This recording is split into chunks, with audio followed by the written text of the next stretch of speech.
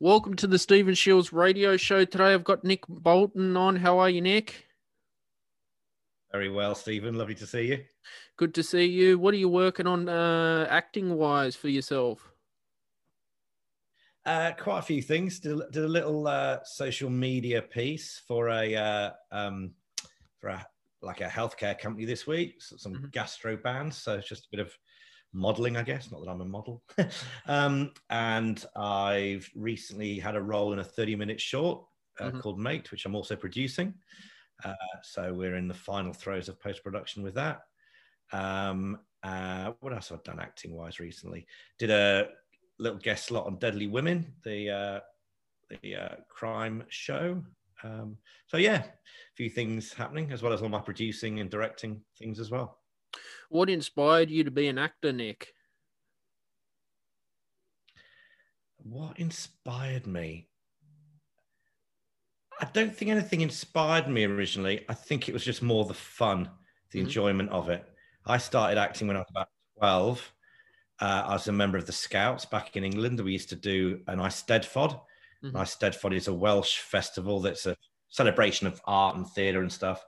And we used to run an Eisteddfod once a year. And I always enjoyed doing that. And then I was always in the school plays. I just did it because I enjoyed it. And I just love being with people.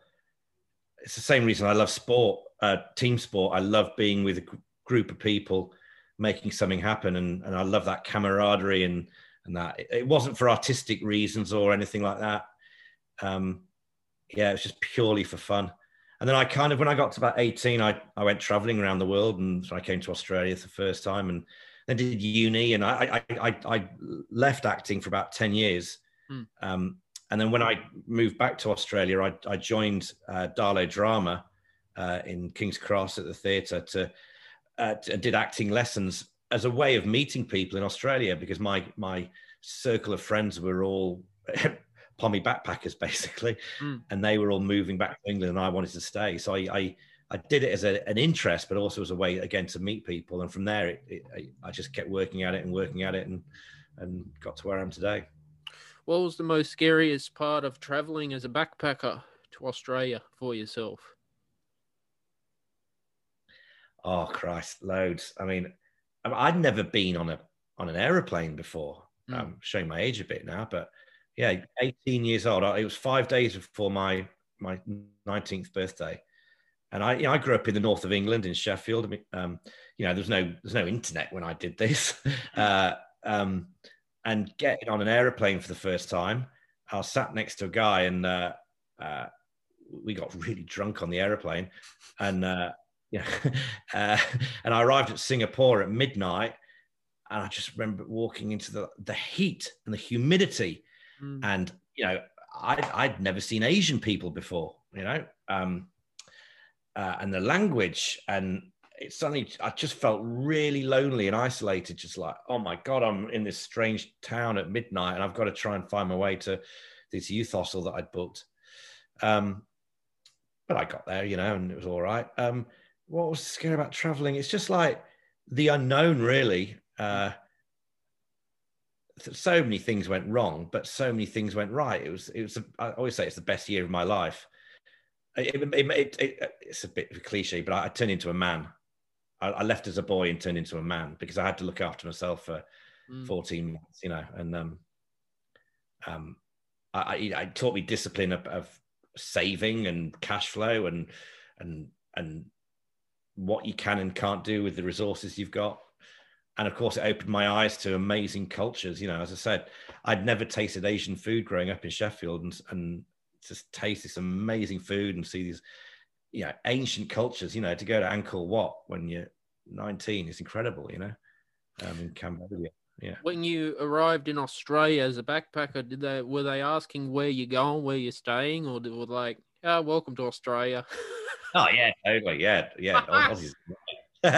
Come on in. It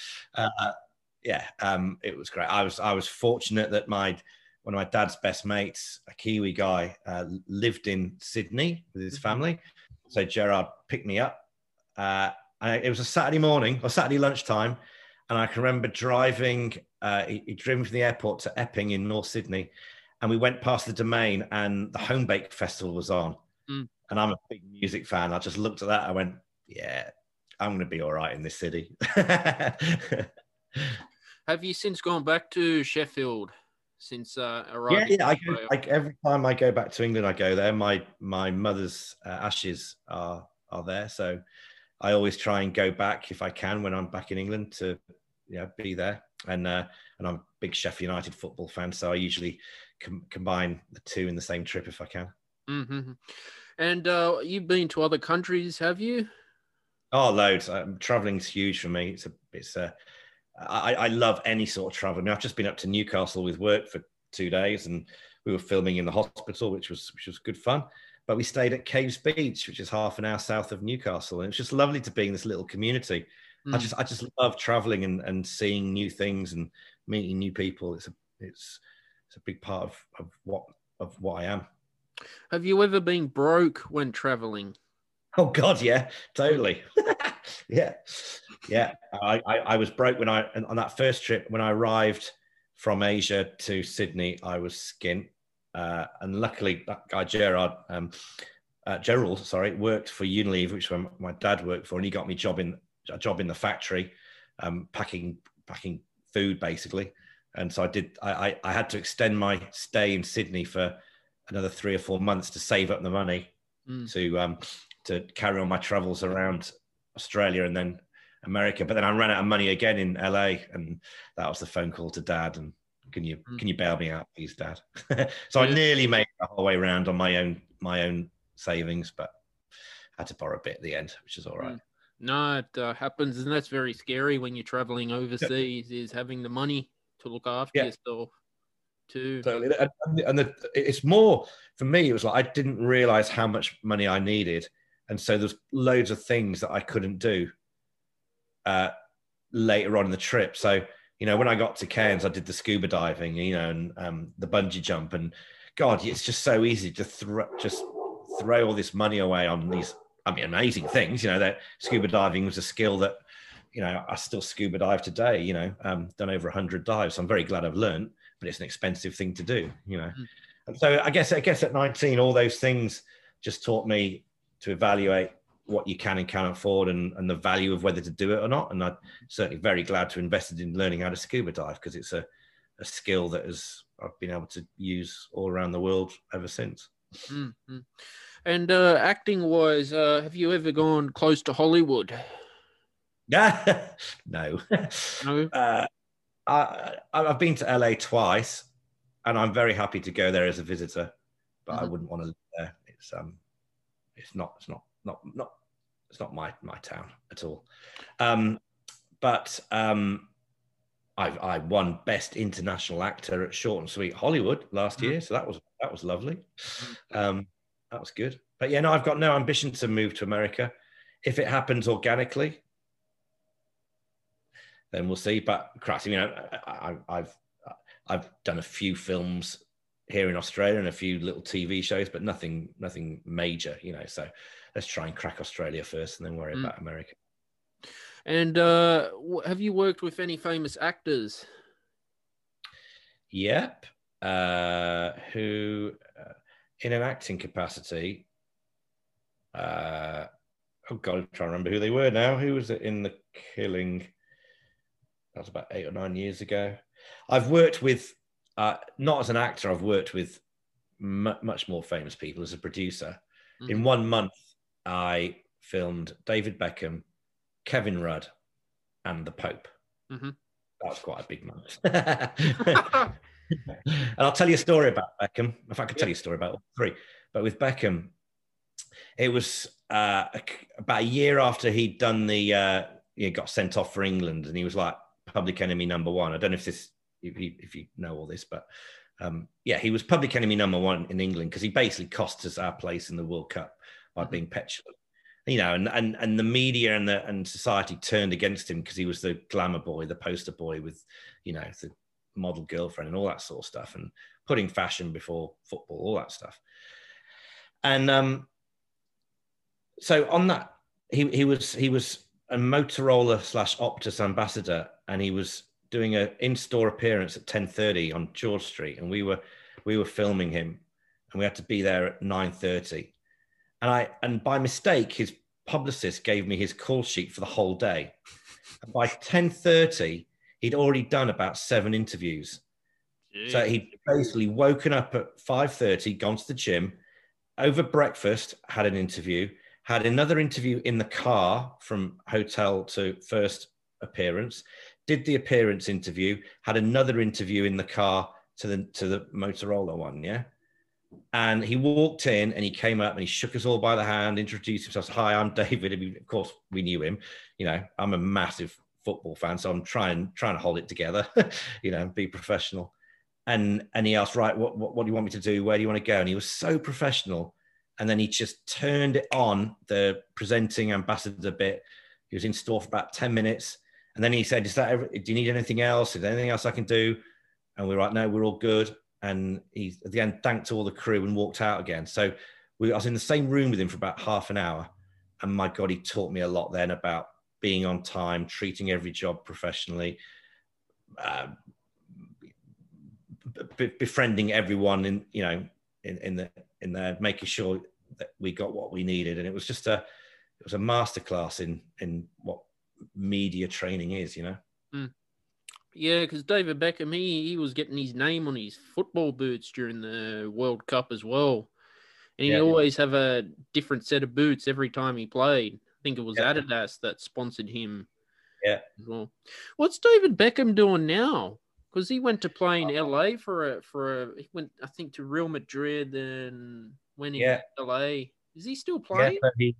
He's packed up playing now, but he's now an owner of a new football team called Inter Miami. Mm-hmm. So they launched last year. They've got Gonzalo Higuain as the centre forward. They just appointed Phil Neville, his old Man United teammate, as the manager. So he's obviously doing that. He's still a UNICEF ambassador, and got lots of brands associations to his name. He's made a few documentaries. He made a great doco of him and his mates motorbiking through South America a few years ago. Mm-hmm. And of course, his Victoria's fashion label is doing really well as well. So I don't think they're short of £1 or £2. Mm. Yeah, and you mentioned you saw the Pope and Kevin Rudd. Tell me about the Pope. Well, that was an amazing project. We were we had the contract for all content for the Catholic Church of Australia. Mm-hmm. And every 3 years, the Catholic Church has World Youth Day. Do you know World Youth Day? Yeah. Yeah, it's like their Olympics, if you like. It's so a host country holds the World Youth Day banner for 3 years. And in the third year, they have a 10-day festival in a city. Prior to that, the cross it travels all the way around that country, and have a program of events. But anyway, it culminates at World Youth Day, and basically the Catholic community from all around the world come to that city for celebrations, etc. So we were filming all of that, and then the church asked us to go to the Vatican, to Rome, to document the transferring of the cross from Australia to, where was it? Was it Spain or Mexico? Might have been Spain. I think it was Spain. It's going back 10 years or so now. So we had an amazing time in Rome for a whole week documenting this. We met Cardinal Pell several times and filmed him. And we were taken to these amazing churches that were like straight out of Dan Brown. You know, the what's the book called? I haven't read it, but The Da Vinci Code. Yeah, Da Vinci Code. That's it. Yeah, and Angels and Demons and all that sort of stuff. It was just mind-bogglingly beautiful. And then we, on the last day, then we were taken into the Vatican the day before the ceremony, and we were shown around the sort of some of the Pope's private quarters and filmed in there, and filmed him there. And then on the last day was the handover in St. Mark's Square, and we that was with 35,000 people, and we filmed that, and it was an amazing week, really good. I'm not religious, I'm not Catholic, but it was a real privilege to be part of their celebration of that week, and just a joy to. I mean, Rome's my favorite city, and it was just amazing to be shown stuff that tourists wouldn't be allowed to see. What about Kevin Rudd? What was your experience with Kevin Rudd? Yeah, I've got actually quite a bit of time for him, actually. Um, uh, it was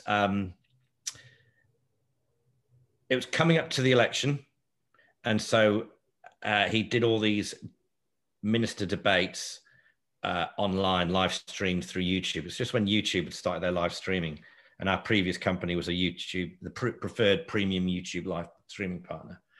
So our team were often down in Canberra, and it was great. It's another example of treating people with respect. Kevin got to know all our names. You know, he started calling us Nick and Tim and Dean and Connell. You know, that was good. You know, he was Prime Minister, and look, he was an absolute pro and very helpful. And it was very interesting seeing him talk, his off-screen demeanor and his on-screen demeanor. When he was like, I actually preferred his when he was just speaking from the heart. He spoke beautifully and eloquently. And then when he started reading his script, it was it just felt like it was someone else's voice, you know. And that's what obviously his advisory team had put the script together, and he had to read those things. And that was an interesting example of why I always prefer speaking from the heart. It's more effective. What have been your not so great moments as an actor, Nick? Not so great moments. Forgetting your lines on stage is always horrible. And working your way through that's not very nice. I've never done a role that I wish I hadn't done, because I wouldn't do that. I guess at a more amateur or emerging levels, when you've just got people that are inexperienced and don't have the experience to deal with the stress of when things go wrong, basically, whether this is film or theatre, and not treating everyone with respect, you know. And so it's more about the dynamics of the team that I don't like, which doesn't happen very often. I mean, the more professional levels you get, everyone is exceptionally professional and courteous and on time, and allows everyone, each department, to do their job to the best of their ability. It's usually at the lower end where,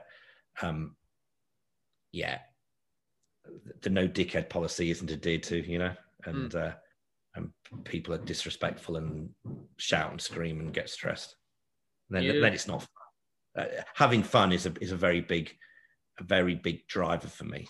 Mm-hmm. Yeah. What have been your best films that you've played in? Well, there's lots of things. I mean, probably the thing I'm most proud of is the film The Road to Vagator, because I wrote that, and it was without giving too much away, it's a homage to my mum. Mm-hmm.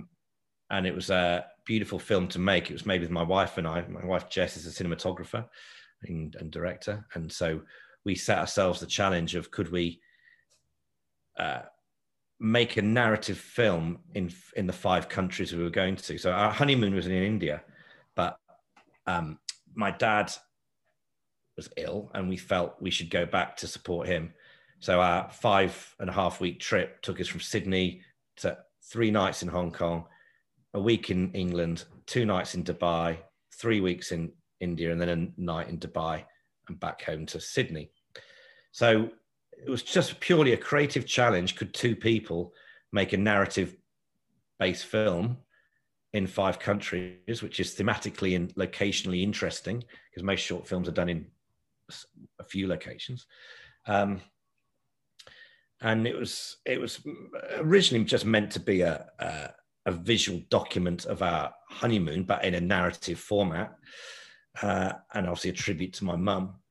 And I wrote this script, and we had no idea whether we'd be able to pull it off or not, because it was quite ambitious, and, you know, just 2 people to make a film's a bit much, or not enough, you know, not much. But anyway, we did it, and we got it back, and our editor, James Vass, did an amazing job in sifting through all the stuff, and we stitched it together, and it came out really well, and it just started winning film festivals, and I won a few Best Actor awards. And, you know, for something that was just a creative exercise, for it then to actually have a presence, a permanent presence, is lovely. And it's, you know, the production values are okay for what it was, and we shot it on one DSLR and mobile phones and GoPros, but we polished it up really well. And it's a beautiful story, and most people shed a tear at the end, and most people say they reflect on their relationship with their parents. And so that's why I love it when you work on a project that, you know, has a deeply personal effect on people. So that was an amateur thing, but because it's such a personal story for me, that's probably what I'm most proud of.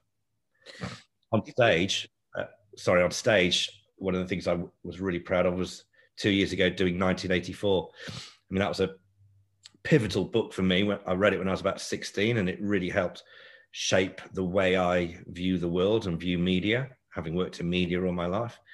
And the Winston character, of course, is totally iconic. And I was fortunate enough to play that at the Rue Theatre down in Shell Harbour 2 years ago.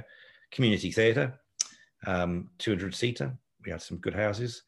And for me, it was a big challenge, because a lot of what Winston thinks about is internal. So trying to express that externally on stage and be physical was hard.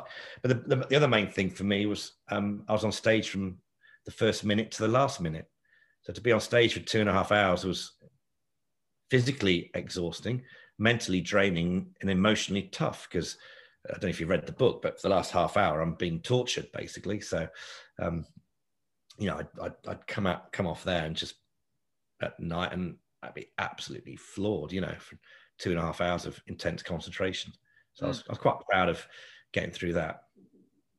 If you had one dream actor you could work with, Nick, who would it be? Or who would it be to work with?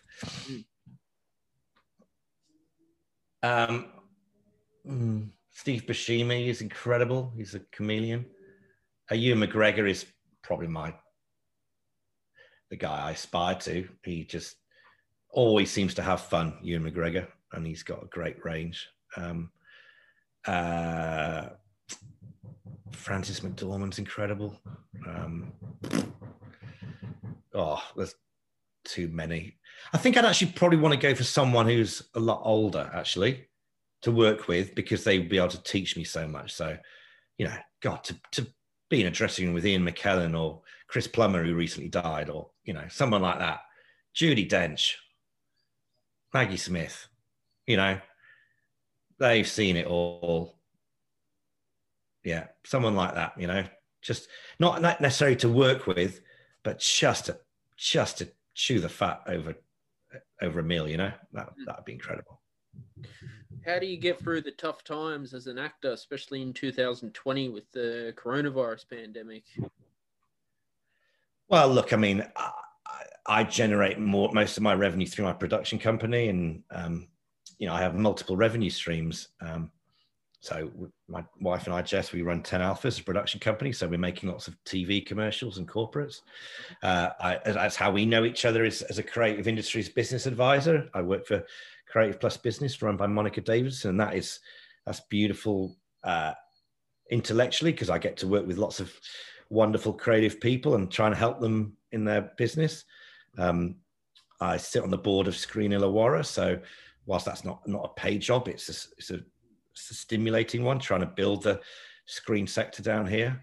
So I've got my acting as well, you know, and so I'm quite fortunate now that I have all these jobs that are all around the creative sector. Sometimes I'm acting, sometimes producing, sometimes directing, sometimes advising. I teach as well at AFTRS and the Sydney Film School. So I've just got this really rich and varied life around creativity and art and film. As an actor, yeah, because you know, I've got an agent, which is great. But, you know, I'm not reliant on my acting skills to pay the mortgage, and you know. But it's funny, since during COVID, I've you know, it gave you a time to slow down a bit and reflect, and I realized that acting is the thing that I love the most out of it. And so that's why I reached out to try and get an agent, which I did. And, you know, I've in the last year, I've had a renewed love of acting and doing a lot more of it. And certainly something I want to do more of as I get older. And with when we had the pandemic last year, there was a lot of production companies that have shut forever. I know in Melbourne it got hit hard. Yeah. Hollywood too, but I think they've just started going back now to film as well. Have you known a lot of actors that have been affected Oh, financially? everyone, absolutely everyone. When that lockdown hit on March the 23rd, I know that because it's the day after my birthday. We had about $500,000 worth of work booked, and by March the 30th, it had all gone, and we had zero work in the pipeline, and it was terrifying. We were fortunate; we had a bit of post-production work to do on a couple of big projects, which kept us going for a month, and then a government client of ours got special dispensation for us to make a few TV commercials, and because Jess and I are married, that kind of helped, from a pandemic perspective. So that certainly helped. But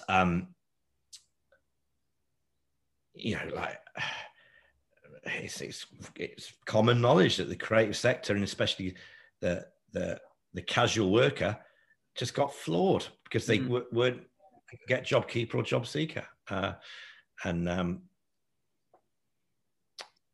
it's hard. So many people I know have had to go and get other non-acting jobs to get through it. But you've also got to give Morrison and the government credit, because they did a much better job of dealing with the pandemic than many other countries overseas, including England and America. Their governments did an appalling job. And, we're pretty much back to normal now. So what was it, 9 months, really? And look, there's so much work now in Sydney and Queensland in particular. I mean, the Screen Queensland are doing an amazing job in stimulating the economy there. And you can't get into Fox Studios now. The studios are all booked, with the Marvel films. What's it called? I can't remember.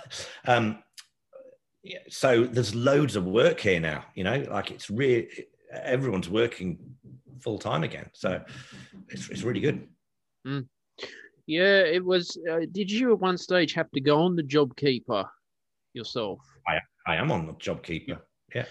That, so we've lost about 45% of our revenue over that period of time. So Jess and I have been on JobKeeper. Yeah. That runs out next month. Is that end of March? Yeah. After when that runs out, is that it, or do you have to then go find your own work? Yeah, totally. And I'm quite comfortable with that, because I say we're getting close to that 30% threshold now, and the work's returning. So I actually think it's a good for me. I mean, there's a lot of other less fortunate people, but for us, I'm cool with that. I feel supported by the government, and I'm very grateful for it. And it can't carry on forever, and nor should it. I mean, we're pretty much on top of COVID now, and the processes and protocols are in place to stop more cases happening. There's the odd one here and there, but that's about it, really. And everyone's just going. When you do get a case, it's shut down properly, very quickly, and eradicated. So, I ain't got a problem with them stopping it end of March. I think it's the right thing to do. They've got to rebuild the economy. They're in a lot of debt, and I wouldn't be surprised if there's some tax increases, and I've got no problem with that either, because they've supported us, and it's time for the population to support the government a bit now. Have you known anyone who's had the coronavirus, Nick? I've not known anyone, but I've known friends of friends, and indeed people who've died. Yeah. Yeah. It's pretty bad. I was speaking to a woman in the UK. They've gone into a third lockdown over in the UK. Yeah, well, my family are there, and my dad is in a retirement home, and he's hardly been outside for 3 months. He's 81 years old, and he's incredibly stoic, and I'm amazed at his positive outlook. But my God, he must be bored. My brothers haven't seen him because they're not allowed to. There's only one. It's only his care worker who's the approved bubble person. So only one person's allowed in to see him because he's high risk. He's had the vaccine as well. He's had it twice. So that's a relief. If I may ask, what's your father think of the vaccine? Oh, it's just no brainer. He's like, he's so glad he got it straight away. Yeah. Because there's people that are skeptical to take a fresh batch. Like myself, I'd probably wait till they improve it a bit. Are you the same, or would you go and get it ASAP?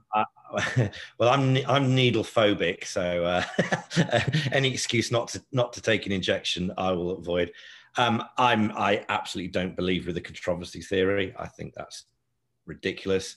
I have a little concern that it was rushed through, but weighing the, and look, I'm not a scientist or a medical. I've got very little knowledge of it, but to me, the pain of not rushing it through would be greater than what the side effects might be. So, you know, a 75% chance of it saving my dad's life and I get to see him again. Yeah, I'll take that. I may never see him again. You know, it's probably the same. 2024 is the first time I fly to England. You know, I may never see my dad again. You know, and so if he can have the vaccine and it helps him improve his chances of living longer, yeah, I'm cool with that. But I don't have any underlying conditions. There's many more people that need to have the vaccine before I do. All right. So I'd much rather them get it. If my work meant I had to travel overseas, then of course I would get it. But being a wimp when it comes to needles, I'll put it off for as long as possible. That's the only reason. Because there is talks the government's gonna, I think, make a green card, and apparently if you don't take it, they won't let you travel overseas. That could be a law in the future. You know, it's a bit scary, to be honest with you. Not really. I mean, like when I went traveling around the world, I had to get yellow fever and malaria vaccines, or I wouldn't be allowed into those countries. It's exactly the same. I'm glad they're doing it. It's good. I don't want to be going to lockdown again. So I hope. It's your choice to. I hope it does work. That's my concern about it. Yeah, absolutely, and of course there is that risk, but I don't know what the risks might be. I've not read enough of it. So, but yeah, if you're getting 70 or 90% efficacy, stop people dying, that's pretty good to me. Nick, it was a fantastic show with you today. Where can people find you on social media? Yeah, Nick Bolton, Facebook, Twitter, LinkedIn are the ones I use the most. Facebook's probably the biggest one. Check out 10alphas.com.au, TENALPHAS. People in the Illawarra and Wollongong, check out Screen Illawarra. For creatives interested in getting free business advice, check out creativeplusbusiness.com.au, and indeed Business Connect, the government website as well. And yeah, love to hear from you.